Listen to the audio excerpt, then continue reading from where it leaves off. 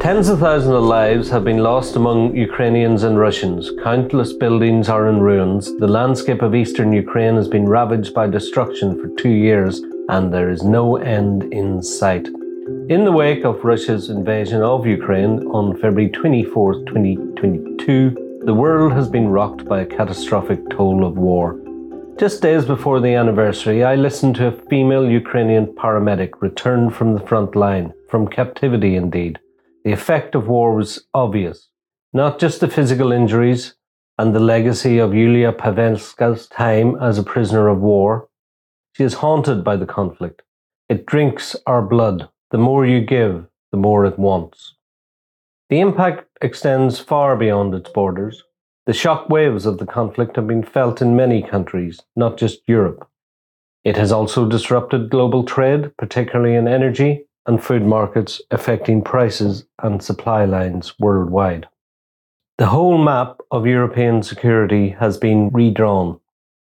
The continent is scrambling for artillery, global arms and ammunition. The European Union came together and NATO expanded. But now there are the first signs of splits. American support is wavering to the point of collapse.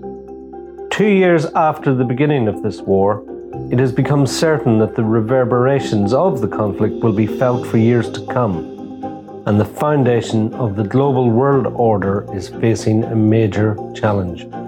This is Beyond the Headlines, and I'm your host, Damien McElroy, the National's London Bureau Chief.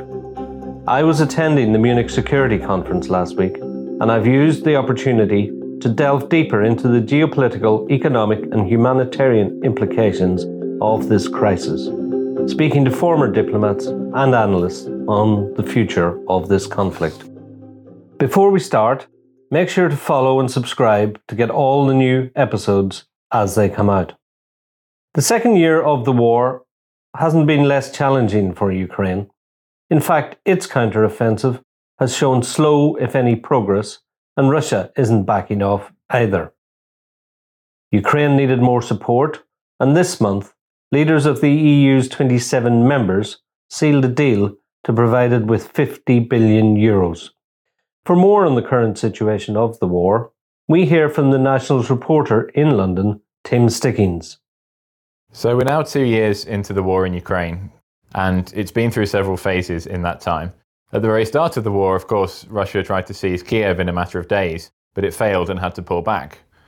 Then it tried to seize a large amount of territory in the east of Ukraine and made a bit more progress, but its troops got very bogged down.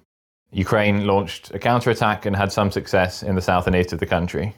And for a long time, there was a lot of optimism coming out of Ukraine and its allies that Russia's tactics and intelligence and equipment were far worse than what had been expected, and that with the help of Western aid, Ukraine would be able to retake a large amount of territory when it launched a large counteroffensive last year.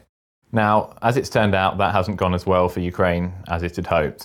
It has drifted towards what many people have called a stalemate, what experts like to call positional warfare, in which the fighting is concentrated around fortified frontline positions rather than a more mobile conflict.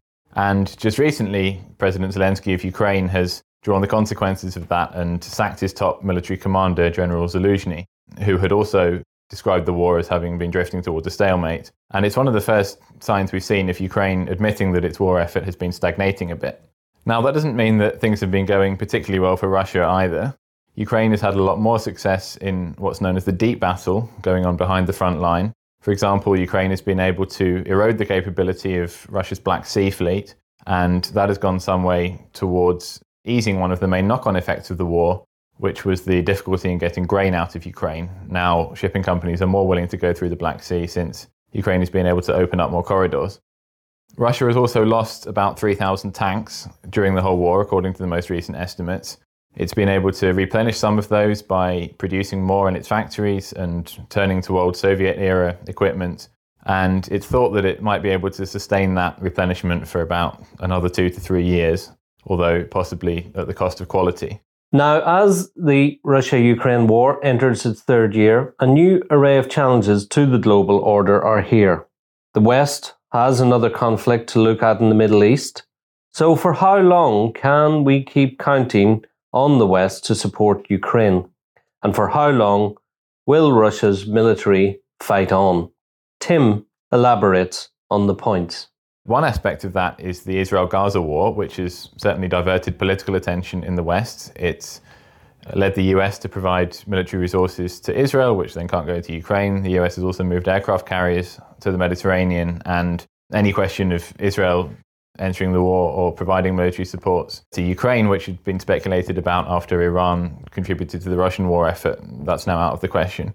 And the other big question mark this year is about Donald Trump, who of course is running for the US presidency again and has questioned US support to Ukraine and US involvement in Europe and NATO more generally. Even now, merely as a candidate for the presidency, he's already influencing things because US aid to Ukraine has been held up in Congress while members of Congress loyal to him are reluctant to back that support.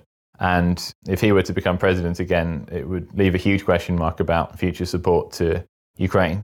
World leaders, policymakers and experts from around the world gathered last week under one roof at the Munich Security Conference. They discussed the most pressing issues facing our world today, and the Russia-Ukrainian conflict was a major topic.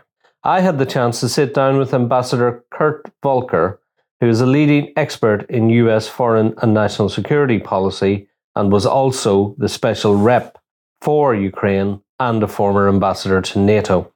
He talked about the resounding commitment at the conference from Western nations to support Ukraine, both economically and militarily.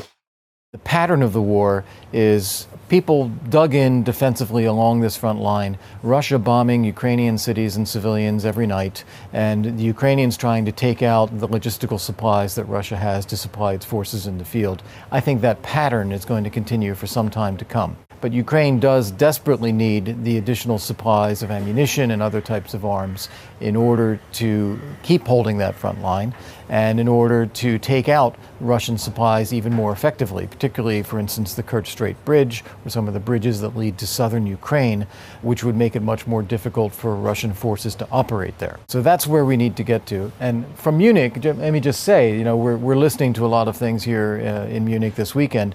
I think the resolve of the West, the commitment to Ukraine is as strong as last year, as strong as the year before that. It is really, really very powerful.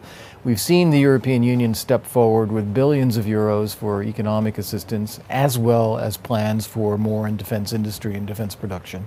The United States, I'm quite confident, will come through as well. The House has had a difficult time getting this to the floor, not because of Ukraine, but because of differences over how to handle the U.S. southern border. But ultimately, I think that will get fixed, and I think we will see that American aid package come forward as well, and that will bring a lot of the military supplies needed.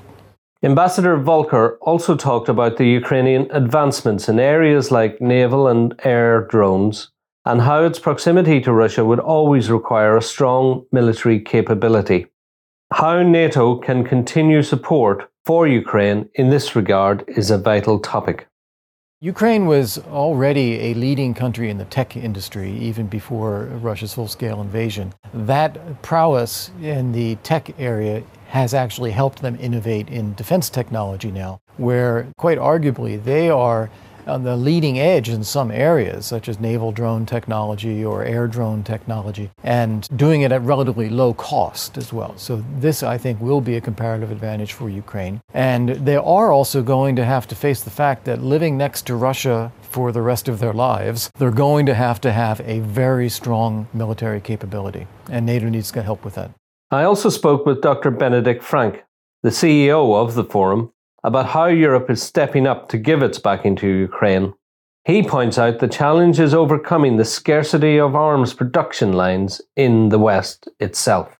We are convinced that supporting Ukraine with these resources is the best possible use. And there is an enormous difference between the Russian economy and the massively bigger European economy. So is there fatigue in Ukraine and the countries supporting it? Gallup's Ilana Ron-Levey told of the surprising resilience of support for continuing the war.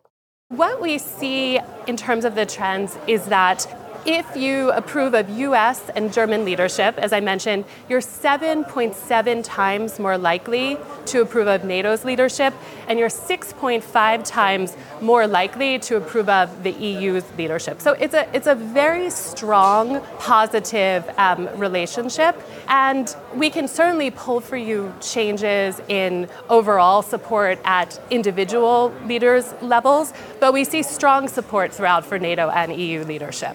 Majority of NATO countries supporting the leadership of NATO, but again, we think that it's less because of foreign policy differences, but because of overall support for their own institutions and support for German and American leadership in particular. We specifically for Ukraine, what we can share, which I think is interesting, is just about Ukrainian support for their own country's military and military intervention and fighting in Ukraine.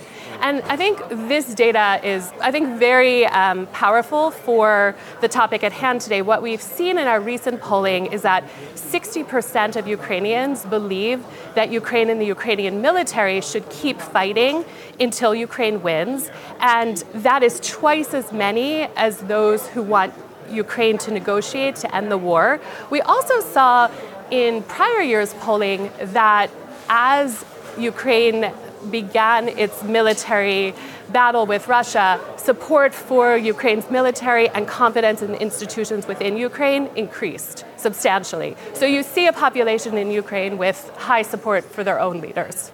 2 years on, and a diplomatic resolution of the conflict is as far away as ever.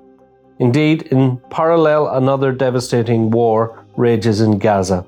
Peacemakers continue to press, but the war remains the greatest danger of our time.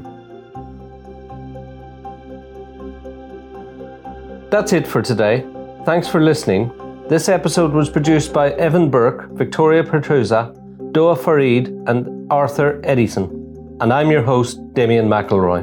Please remember to follow and subscribe to get all episodes of Beyond the Headlines as soon as they come out.